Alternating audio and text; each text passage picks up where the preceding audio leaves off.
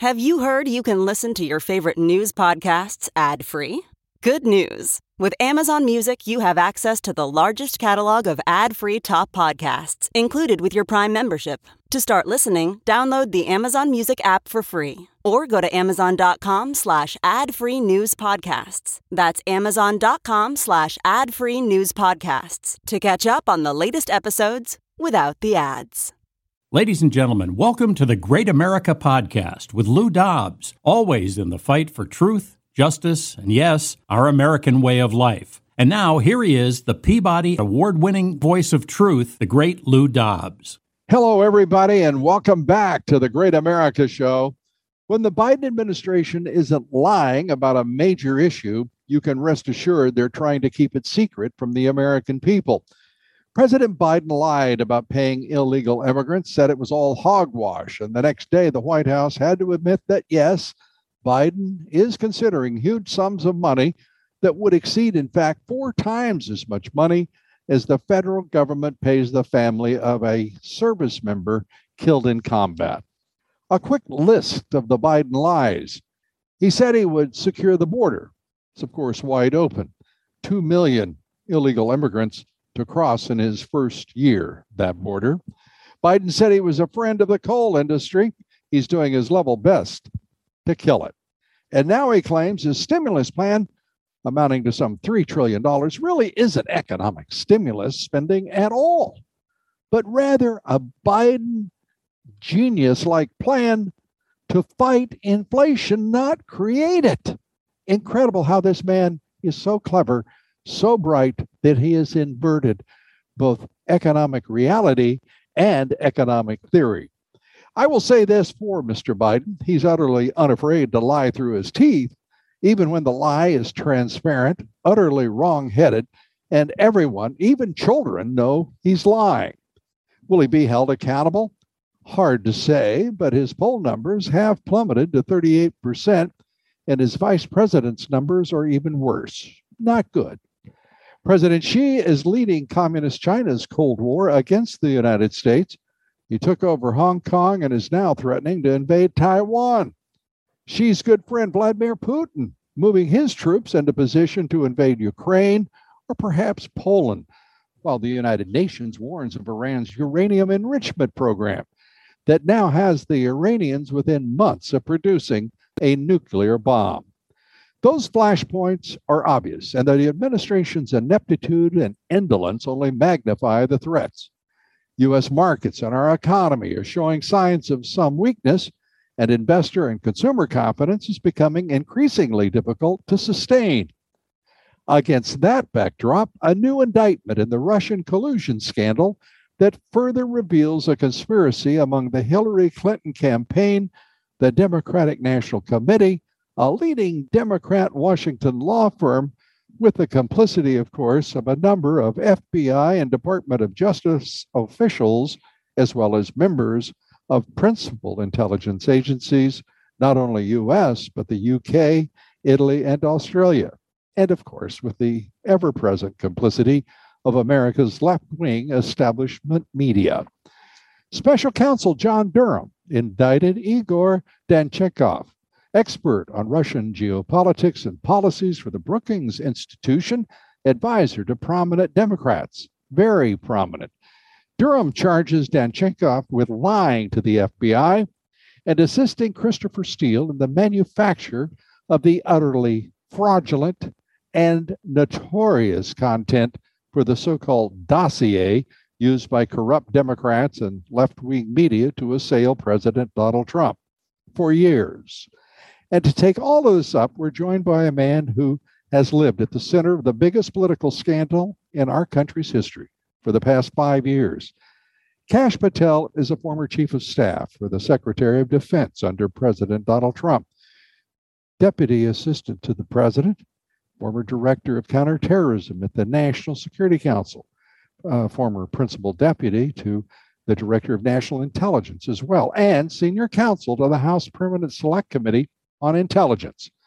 Mr. Patel is a graduate of the University of Richmond, certified in international law from the University College London, and an attorney with a Juris Doctorate from New York's Pace School of Law. He worked closely with Congressman Devin Nunes in defending the president against 2 impeachments and the constant persecution of the radical Dems in Washington, D.C., against spurious and vicious and utterly fraudulent allegations and attacks that were constant throughout his entire term in office. Kash, first of all, thanks for all you have done and continue to do. It's great to have you with us. Truly an honor. Lou, thanks so much for that mighty generous introduction. And I've missed talking to you. I'm so excited to be back on the show with you. America needs to hear your voice. So I'm just thrilled to be a part of it. Well, that's very kind. And Kash, let's turn to the Durham latest indictment. How important is it? It's massive. It's massive. Look, John Durham, as a former federal prosecutor myself, putting together large-scale conspiracy and fraud cases, that takes 2, 3, 4 years. John Durham is in year 2 of the largest political scandal in U.S. history, which was criminal. So he's indicted, first, a quick rewind, an FBI attorney for lying to the federal court and a federal judge, and the FBI lied intentionally to get a surveillance warrant against the Trump campaign. Kevin Kleinsmith, indicted, convicted felon now, FBI attorney. Now that sums up the FBI. Then you have the next indictment against Sussman, as you said, who was the number 2 lawyer for the DNC and Hillary campaign. They got paid $10+ million to help perpetuate that fraud that Kevin Kleinsmith and the FBI assisted in. And what did Sussman accused of doing? Lying to the FBI and basically saying he was misrepresenting to the FBI who his client was. And I interrogated Sussman under oath. The deposition cited by John Durham in his indictment of Sussman is mine. We locked him in because we knew he was representing the DNC and the Hillary campaign. And then he goes to the FBI and peddles false information about Alpha Bank servers that we now know never existed, right, that the FBI bought and sold that garbage. And now he's indicted. And the Igor Danchenko indictment is sort of the third piece of this entire fraud. And Christopher Steele's dossier, as we now know, thanks to our other deposition of Andy McCabe, then deputy director of the FBI, who was caught lying to the inspector general and the FBI, said under oath to me that without a Steele dossier, there is no FISA warrant. Break it down. What that means is there is no investigation into the Trump campaign without Steele's phony dossier. And what did Steele rely on to make his dossier? Igor Danchenko, the guy who's now indicted by John Durham, and his indictment basically says Igor Danchenko didn't provide any credible information to Christopher Steele. So now you have Christopher Steele, who's the main source of the dossier. His credibility has been completely gutted by the FBI's own documents, which we revealed during our Russiagate investigation. And, oh, by the way, you have Christopher Steele's reliance on this basically fake made-up source. And now he's also indicted for lying to the FBI. So those 3 pillars, along with, as you said, the mainstream media, help perpetuate this fraud. But I think we're finally getting some accountability. It is. I'm sitting here looking at some of the references in this indictment, and without name, Jake Sullivan.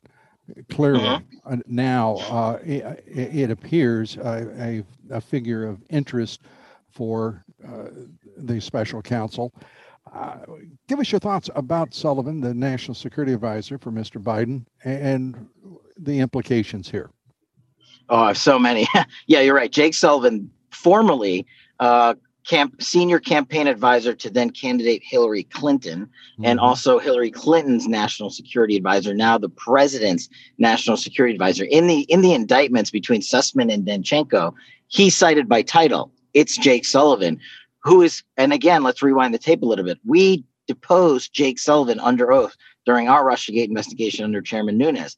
I asked him flat out, did he have any knowledge regarding what his clients, Hillary Clinton campaign and Perkins Coie, the law firm, were helping peddle? What was all that money going for? And that that deposition is also public. He said he had no idea what any of that stuff was going towards. Yet in the indictments by John Durham, you see that John Durham has acquired communications between Jake Sullivan, the Hillary campaign, Fusion GPS, Steele, and the others. So either Jake Sullivan, in my opinion, lied to Congress under oath, or is lying in John Durham's indictments about his knowledge of what the money from the Hillary Clinton campaign was going to Christopher Steele. So I think he's got a lot of trouble. And here's the irony of everything, Lou, as you know. Wouldn't it be ironical if the current national security advisor, the president of the United States, who should actually be charged with the felony compare that with what they did to Michael Flynn, the former national security advisor under President Trump, who's brought up trumped up charges, and who Rick Grinnell and I had to, when we were running the DNI, we were the ones who declassified the evidence of innocence that the Department of Justice intentionally withheld from Michael Flynn, so his case could be tossed as it should never have been brought. And no one has been held accountable for the participation of the Justice Department and the FBI in an actual established attempt to frame the National Security Advisor to the President of the United States, a 3-star general serving in the nation. Why not? And I wish I had the answer to that. We'd be, if we were back in power, maybe we would. But and that's, I think, what ticks off Americans the most is this total lack of accountability. It's a separate set of rules for the James Comeys and the Andy McCabe's and the Peter Strzok and Lisa Pages of the world, and a different set of rules for everybody else, like you, me, Michael Flynn, and anyone else. And then, of course, there's the universe that the circus animal Adam Schiff lives in, who continues to perpetuate this fraud and allows people's lives to be wrecked with baseless false information. And Michael Flynn was just one example. I'm glad we were able to give him a piece of his life back and at least show that he was actually innocent. And hopefully John Durham, I actually have some faith that he will go after the Jake Sullivans of the world, the Fiona Hills of the world, the Fusion GPSs of the world. I think he's on the right track.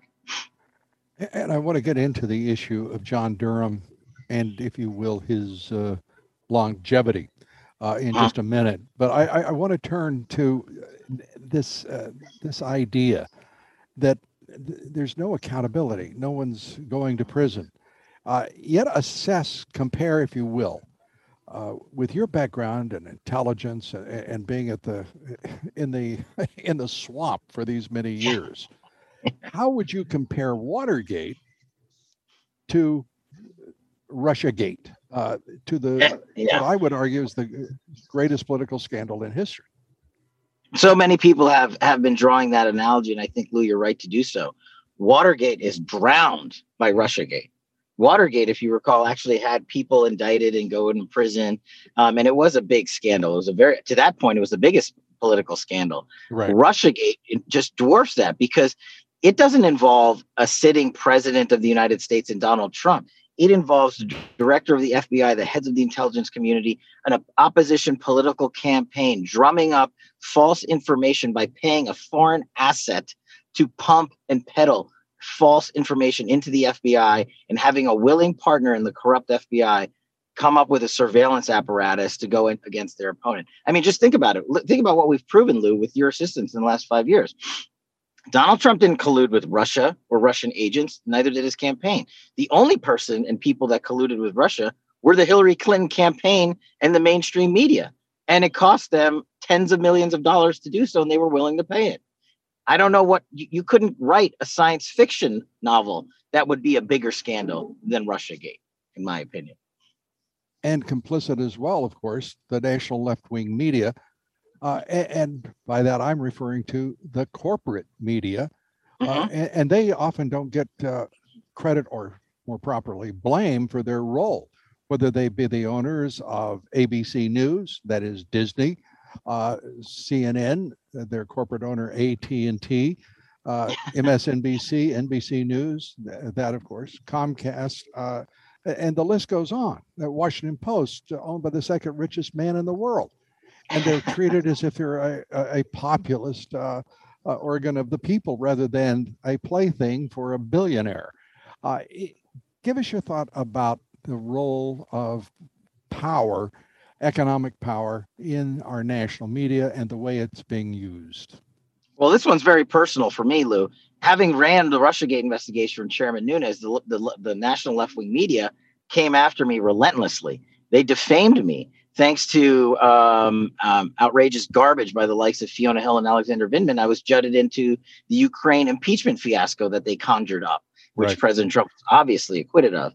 And so what did they do? They defamed me. And what did I do? I decided that I'm not going to take a knee. I'm going to fight back. So I've sued the New York Times, Politico, and CNN for $150 million. Those defamation cases are ongoing. You have to correct the media. And I was so motivated by the American citizens that I talked to about my lawsuits that I started fightwithcash.com with a K. And what are we doing? We're going around the country raising money for people who have been defamed and deplatformed by the big tech and big media, because I wasn't the only one. And we're going to help raise money and pay for your lawyers so you guys can have your day in court. And I think that's the kind of measure that we're meeting out at fightwithcash.com that America needs, because the only thing that the mainstream media is going to understand is a 7-figure bullet to their bottom line. And that's what I'm chasing. And that's my latest initiative. I think I agree with you entirely. They are beyond corrupt and beyond complicit. They are the unindicted co-conspirator of the Russiagate conspiracy. And I'm doing what I can to help push back and hold them accountable. Well, I think that is wonderful, and I think that your goal is noble. And even though the Great America Show and our enterprise is but a small acorn, we do hope to grow. And as we grow, we will have Fight with Cash on our website, and we will support you in that effort 100%. So thank you so much. Good on you. Let's turn here, if we may, to a situation that I don't even know quite how to evaluate, and that is the role of Fiona Hill, the relationship back to Igor Danchenko at the Brookings Institution, and advisor to Fiona Hill, of all people. How much interest do you suspect the special counsel has in those relationships? Well, from my prosecutor days, Fiona Hill would be on my tier 1 list of people I need to talk to. And knowing John Durham and the way he operates, I believe he's already put Fiona Hill in a grand jury to get her sworn testimony, because let's connect the dots here, as you just alluded to.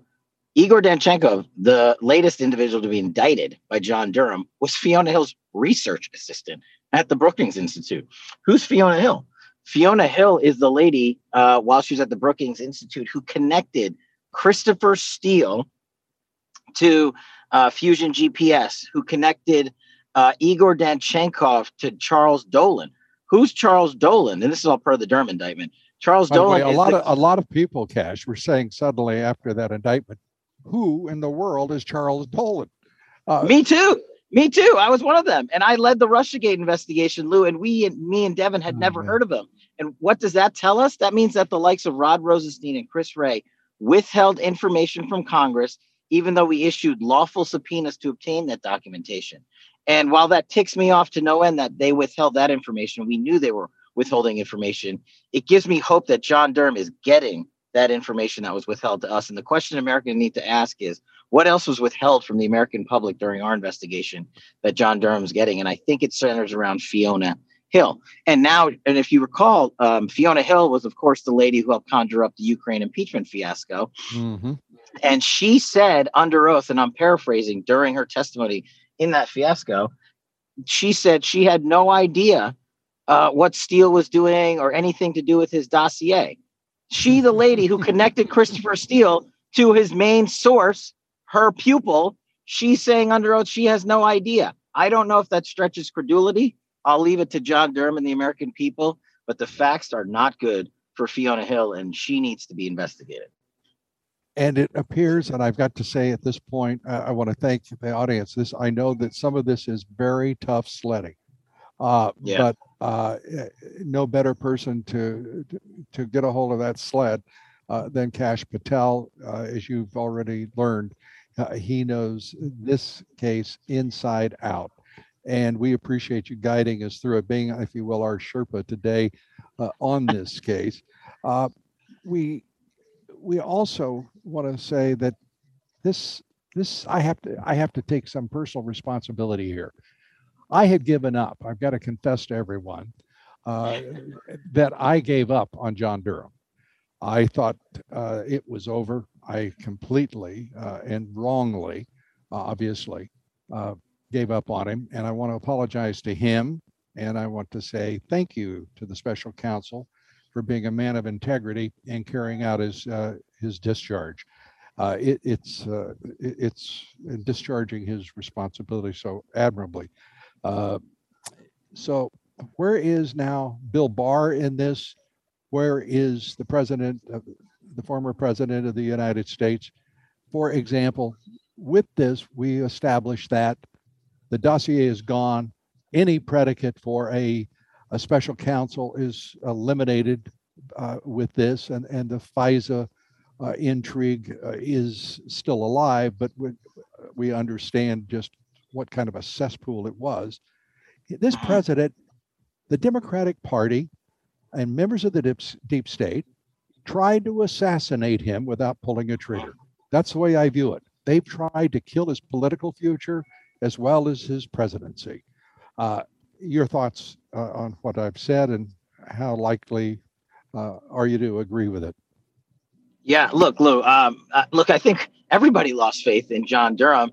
And thankfully, we have you in the media who has who has integrity enough to come out and say, hey, I might have gotten something wrong. Well, I think you weren't the only one. Most of America got that assessment wrong. And if the mainstream media would follow your integrity, we might have more accountability. But when it comes to this charade, this fraud, here's what it boils down to. If you've never heard of Russiagate, go watch The Plot Against the President. It's an amazing film online that you can find. But here's what it boils down to. Here's the question. If you're an American citizen, do you want the United States Department of Justice and Federal Bureau of Investigation obtaining false information about you and your family and then getting a secret surveillance warrant based on that false information? That's the bottom line question. If the answer to that question is no, then you are in lockstep with everything that Lou Dobbs and I are talking about today. We cannot have that type of corruption, the James Comey corruption in the FBI that perpetuated under Rod Rosenstein into the Trump administration, shockingly. And him and Chris Wray allowed this fraud to continue because not only did they get a surveillance warrant while President Trump was candidate Trump, it went into his presidency. Right. And because of our work in Russiagate and the Inspector General's independent reporting, not many people know this, Lou, half of the FISA warrants were rescinded. That has almost never happened in the history of the FISA court. That's how bad the mainstream media bought and sold this garbage. And that's how right we were and you were to report on our findings in the Russiagate investigation. So I wholeheartedly agree with you. I think we're only 2/3 of the way done with John Durham. I say stay tuned. There's a lot more coming. Give us your take on where we go from here, where John Durham takes this investigation. Just your sense of where it leads. Yeah. So look, as a former national security prosecutor, Lou, and a former public defender before that, sort of being on both sides of the aisle right. in a court of law, you don't issue lying to the FBI indictments that are more than 2, 3, 4 pages long. You do issue them on the rare occasion when you want to issue what's called a speaking indictment. And why do we do that as prosecutors? We do that because it's our only way to lawfully let the American public know the depth and width of our investigation.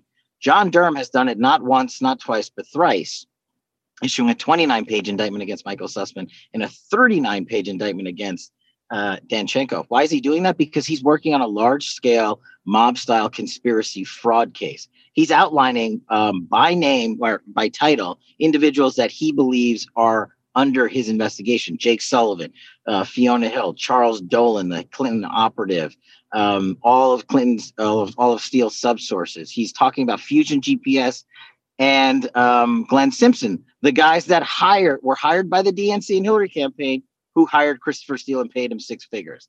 He's talking about the Bruce Orrs of the world and Nellie Orrs, who were also a part of this fraud, I believe, and we proved that during Russiagate. So when you take almost 100 pages of indictments to talk about all these people, it's because as a prosecutor, you already have the ammunition. And it's just what's the next step. And I believe the next step is John Durham has already obtained the financial records of the law firm, the email communications and telephone communications between the Jake Sullivans of the world and the people that perpetuated this fraud, like Fusion GPS, like Fiona Hill, like Glenn Simpson. And he's connected all those dots behind the scenes. So what's next? I believe and I hope some more indictments, because that's the only way American people's trust in our leadership at FBI and DOJ is going to be restored. As you said, the people's trust is all but absent. The corruption, the obvious corruption that we've all witnessed and which has been recorded, chronicled over the past 5 years, whether it's the FBI. We have never seen an FBI laid bare like this in its corrupt operations and corrupt decision making. Its political bias, and a Justice Department that refuses to investigate anomalies, irregularities in the election of 2020. I'm not saying that there's any clear evidence that the outcome would have been different had not those irregularities and instances of fraud occurred. But when the Justice Department refuses to investigate obvious questions of both electoral integrity and efforts at fraud, the American people are stunned. They watched 2 attempted impeachments of a sitting president, without any result whatsoever, pure fiction in the charges, and a ho hum at the end of the proceedings that took up 3 years, while an administration ignores Hunter Biden's laptop, his financial dealings with China and Ukraine. It's stunning stuff. What do you think it's going to take for this country to once again believe the Justice Department is at all interested in justice, that the FBI is worthy of their guns and badges and mission to protect the American public? I think it's going to take some mechanism that shatters the hypocrisy that you just outlined. You actually have evidence and information of people doing quid pro quos with Ukraine and Hunter Biden and his art sale fiasco, and getting money and getting big level contracts from China for advisory work because his dad was the vice president. These are things that actually need to be investigated and brought to light, versus the total farce that they directed at President Trump. And what's it going to take? 2 things: a media that's willing to report on it, and I'll be here with you, Lou, for as long as it takes to talk about and educate the American people on all the things we did right and you reported correctly on. And the other thing it's going to take some guts from John Durham. It's going to take some guts for him to show that the Andy McCabe's of the world, the Peter Strzok's, the leadership at the FBI, the leadership at then DOJ, corrupted an institution, and the only way to repair it is to take a page out of Watergate and indict some of those people at the top and hold them accountable. And that's how you restore integrity to the Department of Justice. Look, that I worked for, and I worked for it under President Barack Obama. And we did some righteous work in the national security arena. There's a way to get us back some of that, not all of that, belief and confidence in DOJ. But I think John Durham just needs to speak loudly in the coming months. Well, Cash, first of all, I'm going to quickly accept your offer to be with us and to guide us through this and to be here as often and regularly, if you will. Of course. Cash, I thank you so much for the education today. I'm sure that all of the Americans listening to your voice are deeply appreciative. Lou, thanks so much. And thanks for your support for fightwithcash.com. We really need the help, and we can talk about it more, including the vendetta subpoenas that are costing me a fortune from the Jan 6 committee. So happy to be back anytime with you, Lou. Cash Patel, great American, and God bless you for all you do. We continue with the Great America Show. Stay with us. The Biden White House remains, as it's been for almost a year, in utter turmoil, operating as if Joe Biden is a dictator rather than president of this constitutional republic of ours. While the Republicans haven't been able to muster the courage or will to stop Biden's Marxist left agenda, the courts are beginning to take notice and some action. A federal court ruling that Biden's China virus mandates are to be suspended until the courts can actually make a final ruling on the constitutionality of those mandates has the White House in a dismissive mood. What did Joe Biden do? He told his departments and private business to ignore the court order and the court has not publicly responded in any way to his outrageous provocation. And while the radical Democrats in Washington have succeeded in blocking further construction of the wall on our southern border, calling it racist and defying both law and court orders, while the White House ferries illegal immigrants by the tens of thousands to cities and towns in the dead of night all across the country. At the same time, the European Union is actively considering building a wall as the flood of migrants, as they call them, pour into the European Union, and a crisis with explosive potential builds on the border between Belarus and Poland. To this point, the Biden White House has made no progress in lowering tensions with Russia, Ukraine, and Poland. And President Biden, well, he's not in the least concerned that Putin pal, Communist China's President Xi Jinping, is the new Mao Zedong, tenured for life as the leader of the Chinese Communist Party with absolute power. With us today, one of the most prolific writers on geopolitics and global economics, Gregory Copley is the president of the International Strategic Studies Association in Washington, D.C., editor of the Defense and Foreign Affairs series of publications. He's authored thousands of articles and papers, speeches, and books on geopolitical strategy and defense policy. Here now, Gregory Copley. Gregory, good to have you with us. And if we may, let's begin with your view on the political and economic state of Communist China, about which there seems to be widely divergent views. Your thoughts? Well, great to be with you, Lou. And the reality is that we have to look to the Soviet Union, particularly under Stalin, to understand that a Stalinist and Stalinist type regime never, ever, ever gives out accurate information on anything. Statistics in particular, the lies, damn lies and statistics, I think was written for Stalin, because the reality is that whatever actually is recorded as to a performance of the economy or a performance of anything has to be made to look better, and therefore the lies begin. In communist China today, there has not been a single accurate statistic released by the Communist Party of China since 1949. But it is particularly true today. The lies, the exaggerations, and the like are profound. Now, yes, there are some retail figures which you can glean from the performance of Western companies operating in the People's Republic of China. But the reality is that overall, the economy has been in decline at least since 2015 and probably earlier. We noticed that post-2015, the funding of the Belt and Road Initiative has started to dry up and is now virtually a trickle, if you like, of funds going out on Belt and Road Initiative projects. Mm-hmm.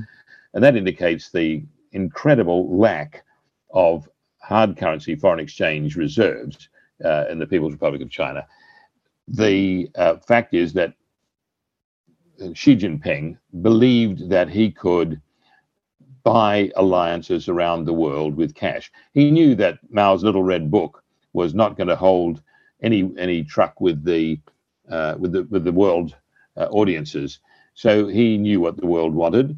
They wanted short-term thinking, transactional thinking. They wanted cash-based incentives. So he used the Belt and Road Initiative as if you like, as a financial Little Red Book, where he gave money, he gave bribes, he lent money, none of which is coming back to the PRC. None of the major projects have been completed. Therefore, the new PRC-controlled global infrastructure has not occurred. Yes, they've done some incredible things, particularly in Africa, but nothing links up. So the PRC is not getting the resources it needs in the way it wants. It's not getting a return on the investment it's made. It's run out of cash, and it literally can't feed its own people. We've got a situation. Go on. Sorry, go ahead. We've got a situation where we've not seen a major power in the world so existentially dependent for its existence on imported food in the way the People's Republic of China is. We haven't seen this since the collapse of the Roman Empire. When you think about it, they can do nothing without imported food. And imported energy as well. Of course. The great debate in this country is over critical race theory. The debate in China is how much coal can we bring in from the United States, and it's a huge amount. Over the summer, that amount doubled from the United States, as we are resolving for at least a short period of time their energy shortfall, and they are taking our capital in record sums through the trade deficit with China and their export to us of everything from pharmaceuticals to advanced technology. When you look at that basket of goods, it looks like we're, in fact, the third world country emerging into the industrial age, not China. Your thoughts? Well, there's no question about that. A country which exports only minerals and primary produce and rather than technology is a third world country. And you look at Australia, Australia abandoned its industry and became a dig and sell country like Nigeria. Mm-hmm. The Nigerians are actually going back in and developing an industry. The Australians are not yet doing so. And the United States is slow to rebuild its industry. However, the great advantage, of course, is that agricultural surplus countries, such as the United States, do have a measure of security which the PRC doesn't. You've got a country there where you've got something like 20% of the world's population, 7% of the world's water. That water is all polluted, 85, 90% polluted. So they're getting polluted food stocks when they get them. So they need anything and everything the US can produce. They found that Brazil, Australia, Russia, and so on could not provide the kind of food resources which they need, which hobbles the Communist Party of China, because they know if they get into a serious, a real military conflict with the US, then food shipments stop going out of Long Beach, Oakland, Seattle the next day. And a week later, the people of China are starving. Well, it seems to me, at least according to all of the reporting from foreign media in China and our own intelligence services, that the Chinese are in a period of unprecedented prosperity. Yes, their economy has slowed. Yes, they have debt issues galore. And the private sector is not living up to what had been both their projections and the expectation of Western analysts. But they are bleeding the United States dry through our massive dependence on China and the supply chain of particularly South Asia. How do you square up your view with that of the more of the popular media and intelligence agencies in the West? Well, intelligence agencies go on available data quite clearly, and the available data is what is produced by the Communist Party of China. And you see the World Bank statistics and so on, all based on Communist Party figures. Mm-hmm. We know they lie, and so it's just a matter of saying, well, how much do they lie? But the World Bank and the IMF, for example, aren't in a position to ask to what degree is that lie occurring. So yes, we do see a lot of PRC exports to the West, particularly to the United States. But that is also, we can see that has already peaked, because the cost of manufacturing in the People's Republic of China has now increased consistently over the past 2 decades to the point where it's not cost competitive. What we are now seeing is the ramping up of all... Internationally, it's not cost competitive as it was. Yeah. Yes. Let me ask you, if I may, Gregory. Mm-hmm. We're watching the CCP's Navy, the PLA Navy, is now at 355 ships. On simply the basis of the size of the fleet, China has a Navy superior to that of the United States. That doesn't, of course, take into account The submarine force, it doesn't differential, or the firepower that is under the control of the U.S. Navy versus that of the PLA Navy. But these are, it's a significant advance for the Chinese. We're also watching it in their Air Force. We're also watching their space program. It is moving at leaps and bounds in terms of satellite technology and space weaponry. How concerned are you about that? And why is the United States so seemingly sanguine?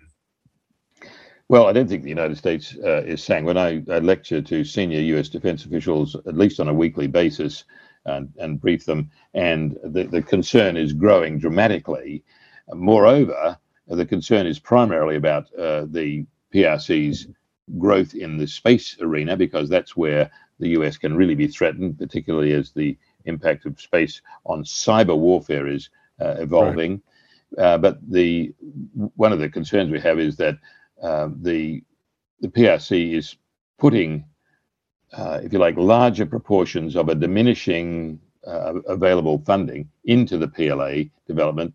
The Navy has been exceptionally impressive, and this is a showcase, obviously, for Xi Jinping, not just for the world, but for the domestic PRC audiences, because Xi Jinping right now is in the fight of his life to retain control of the Communist Party of China, and he needs to look powerful. He needs the PRC to look exceptionally strong on the global stage if he is going to get re-elected to an unprecedented third term as head of the Communist Party in the Party Congress in October 2022. And it looks as though he's sealed up all of the votes needed for that, but he certainly can't be sure of it. And so he continues the bluster and the buildup of the ships. Now, if he uses those ships against the United States, or anything that brings the United States into conflict, as I say, then he runs into problems, because the food supply to the PRC stops overnight. So he's in a difficult position. PLA Navy is very, very strong, but it is locked behind the first island chain, which is, of course, why one of the reasons why Taiwan and the Republic of China is so critical as a centerpiece of Xi's policies. He has been bold in sending his bombers, fighters into the Taiwan defense zone with impunity, provocative, also bellicose threats that emanate from Beijing almost weekly toward Taiwan, and what is clear, a frustration with its sovereignty and independence on the part of the PRC and Xi Jinping. Taiwan looks to be extremely vulnerable and becoming more so. The United States appears to be weaker in the South China Sea and the Sea of Japan, and our Navy is flat out limited and tired. Is that an unfair statement? It is not an unfair statement at all. The unfortunate aspect is that the Biden administration keeps giving passes to Xi Jinping to enable his expansion and his threats. But the reality is that the louder and more bellicose the wolf warrior diplomacy of Xi Jinping is, the weaker he, in fact, seems to be in reality. What we see with the Republic of China, the Taiwanese defense forces, is that they are becoming more capable, literally by the day. The Taiwanese Navy is really nimble and can ensure that any cross-strait amphibious operation to take Taiwan by the PLA is going to be very, very questionable, very problematic. So the PLA Navy, despite its build-up, still does not have enough sea lift, and it's looking at all manner of taking up ships from trade, from whether they're fishing vessels or ferries and the like, in order to get enough sea lift capacity. And the recent exercises showed this. Actually, in substantive terms, getting stronger, the PLA's options becoming fewer, because as the Communist Party of China threatens Taiwan, we see Japan saying, well, Taiwan is essential to Japanese security, and therefore any attack on Taiwan would be an attack on Japan, and we would be at war. And that, in turn, would then engage the US-Japan defense treaty. So inescapably, she knows that an attack on Taiwan is a step too far. And he's even been warned of this by PLA leaders. And the big threat, one of the big threats to Xi's continued leadership, is coming from a withdrawal of support for him by PLA leaders, because they know that if he attacks Taiwan, he involves Japan and the United States. But what would also happen is that the Indians would take advantage of that and launch their own attacks on the Tibetan plateau and move across against Pakistan. That would cut off, if the Indians did that against the northern Kashmir area controlled by Pakistan, that would cut off China's land bridge down to the Indian Ocean. So that would isolate the People's Republic of China and literally reduce Beijing overnight to being a continental, not a global power. So she knows that he can't make that move. The authors of his great strategy, which is called Unrestricted Warfare, which was initially drafted in 1999, the authors of that, or one of the principal authors of that, came out a couple of years ago and said Xi Jinping should never have started threatening people, because now it will be impossible to retake Taiwan, and Taiwan's not important to the mainland anyway. First priority is secure the mainland prosperity, and that means food production and general wealth, before you think of anything else. And Xi has abandoned that. He figured he could make the strategic gains, and then self-reliance in agriculture and so on would come later. All of this, from the muzzle of a rifle, power ultimately comes down to that. In this case, that muzzle is a metaphor for a Navy that is growing, as you stated, rapidly and robustly. It also, a surprise to our Western intelligence agencies, was the success of testing a hypersonic missile. China launched a hypersonic missile that traveled around the globe and missed its target by 25 miles. Close enough for intimidation. How significant is the Chinese clear and advanced development of hypersonic missiles over both the United States and its ally, Russia? Well, I don't think that they're more advanced than Russia in this regard. They, in fact, used Russian technology to achieve this new fractional orbital bombardment system, which was a combination of a ballistically launched system going into low Earth orbit and then having the skipping capability of the hypersonics going in and out of space and then down into a maneuverable atmospheric target acquisition mode. That technology was developed by the Soviets in the 1960s and was deployed until about the mid-1970s. The US chose not to match it, although it had similar technology at the time, because it was literally a scary circumstance. There was no guarantees of, if you like, a balance being achieved. And the Soviets, for financial reasons, had to abandon that by about 1975. So the technology has been there for some time. The new hypersonic technology, particularly for air-breathing hypersonics, was being developed in the University of Queensland in Australia.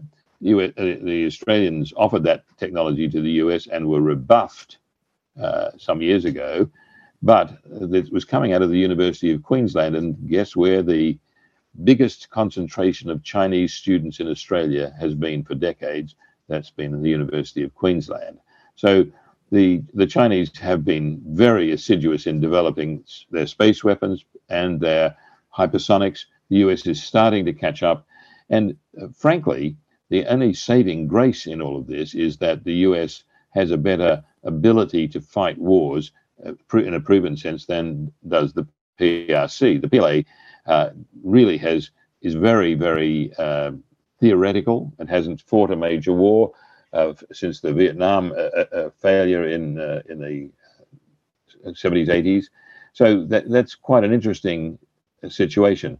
But what the PRC is trying to do is to stop the United States from building countermeasures. It's trying to stop the US from spending money on weapons which would leapfrog the PRC weapons. And how's it doing that? What it does is it's trying to force the US to go ahead and modernize all of its old ICBM nuclear-equipped fleet of missiles. Right. This is 20th century technology. You know, nuclear weapons in many respects are so 20th century. So what does the PRC do, knowing that it's got these new weapons with both cyber and hypersonic? It's building all of these new missile silo fields for ICBMs up in northwestern China in the outback. These missile fields are very obvious from satellite reconnaissance, and it looks like they've got the silos very close together, which means that they are vulnerable to a first strike from the United States because right. the silos are so close together that you can take out several at once. So this makes the US feel, well, we've got to counter this. But the reality is that the PRC is not going to spend its limited funds on more ICBMs, knowing that ICBMs are the easiest things in the strategic arsenal to knock out with countermeasures, particularly space-based countermeasures. That's what the Strategic Defense Initiative by Reagan was all about. Mm-hmm. You hit the missiles as they go up into space and before they drop down with their warheads. Now, I think we have to say that's the theory. It's the plan.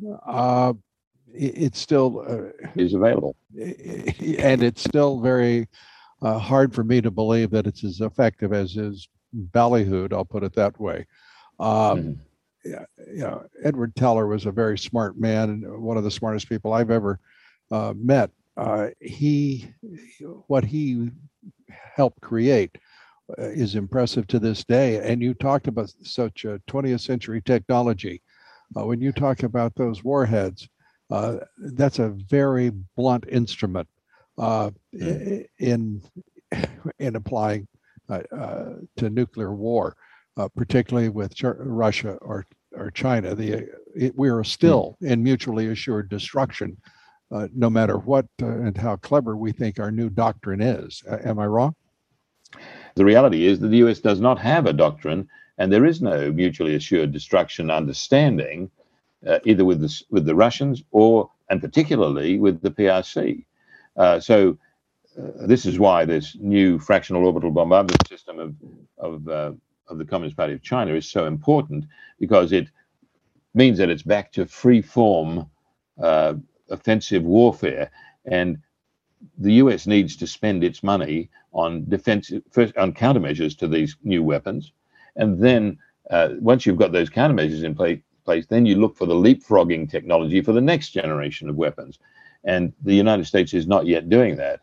And what you've got with the massive inflation in the United States already underway is that the power of the defense budget is declining daily, especially as the Biden administration wants to cap that defense spending. So if you have a limited defense budget and then you pour $1.2 trillion into nuclear weapons modernization, another 100 to 200 billion into the creation of a manned long-range bomber, the B-21 Raider, you have a real handicap in putting money into the right areas of defense technology, national security technology for the United States. So the US really needs to be absolutely sure that it has the countermeasures in place for ICBMs, and it also needs to know that it's got to look at ways of stopping the PRC where ICBMs don't do the trick, because the PRC is not deterred by US ICBMs. Do you know what scares me in what you're saying? What you're really saying is that over the course of the past half century, in which ICBMs have been the primary sword and in some senses shield in our nuclear arsenal, that we have not developed a successful countermeasure to even that old Minuteman technology upon which we still rely in our triad of nuclear weapons. Am I misunderstanding? No, you nailed it. And the reality is that Dr. Stefan Personi, with Teller, really came up with the whole concept of the Strategic Defense Initiative. They had it ready. Reagan knew it would work. The Soviets spent their last nickel stopping that effort. And of course, the Cold War ended with the collapse of the Soviet Union. So George H.W. Bush breathed a sigh of relief and said we could now spend the peace dividend, and stopped all work on this. But the reality is that buying, if you like, a modernization of the nuclear force for 1.2 trillion, and that's literally going to be a fraction of what it's going to cost. That's like putting in an order for new battleships on December the 8th, 1941. Yeah, and we know, speaking of battleships, that our newest class of carriers, represented by the first of the class, the Gerald R. Ford, is 15 years later still not seaworthy, battle ready, and a proven ship for the line. It's been a stunning failure, and we're not seeing anything, if you will, better emanating from Annapolis and from the Pentagon. It's a difficult time for the U.S. Navy. It is a difficult time for the general staff that is yet to prove that it could win a war since 1991. Gregory, I have enjoyed talking with you. You have alarmed me. You have also reassured me. I hope you'll come back soon and scare us some more about our national security and the global situation that in various places is mounting flashpoints of crisis. Gregory, thank you again. Gregory Copley, president of the International Strategic Studies Association in Washington, D.C. Gregory, again, our thanks. Join us again tomorrow for the Great America Podcast. Stay in the fight. Truth, justice, and the American way will prevail against all enemies, against all odds.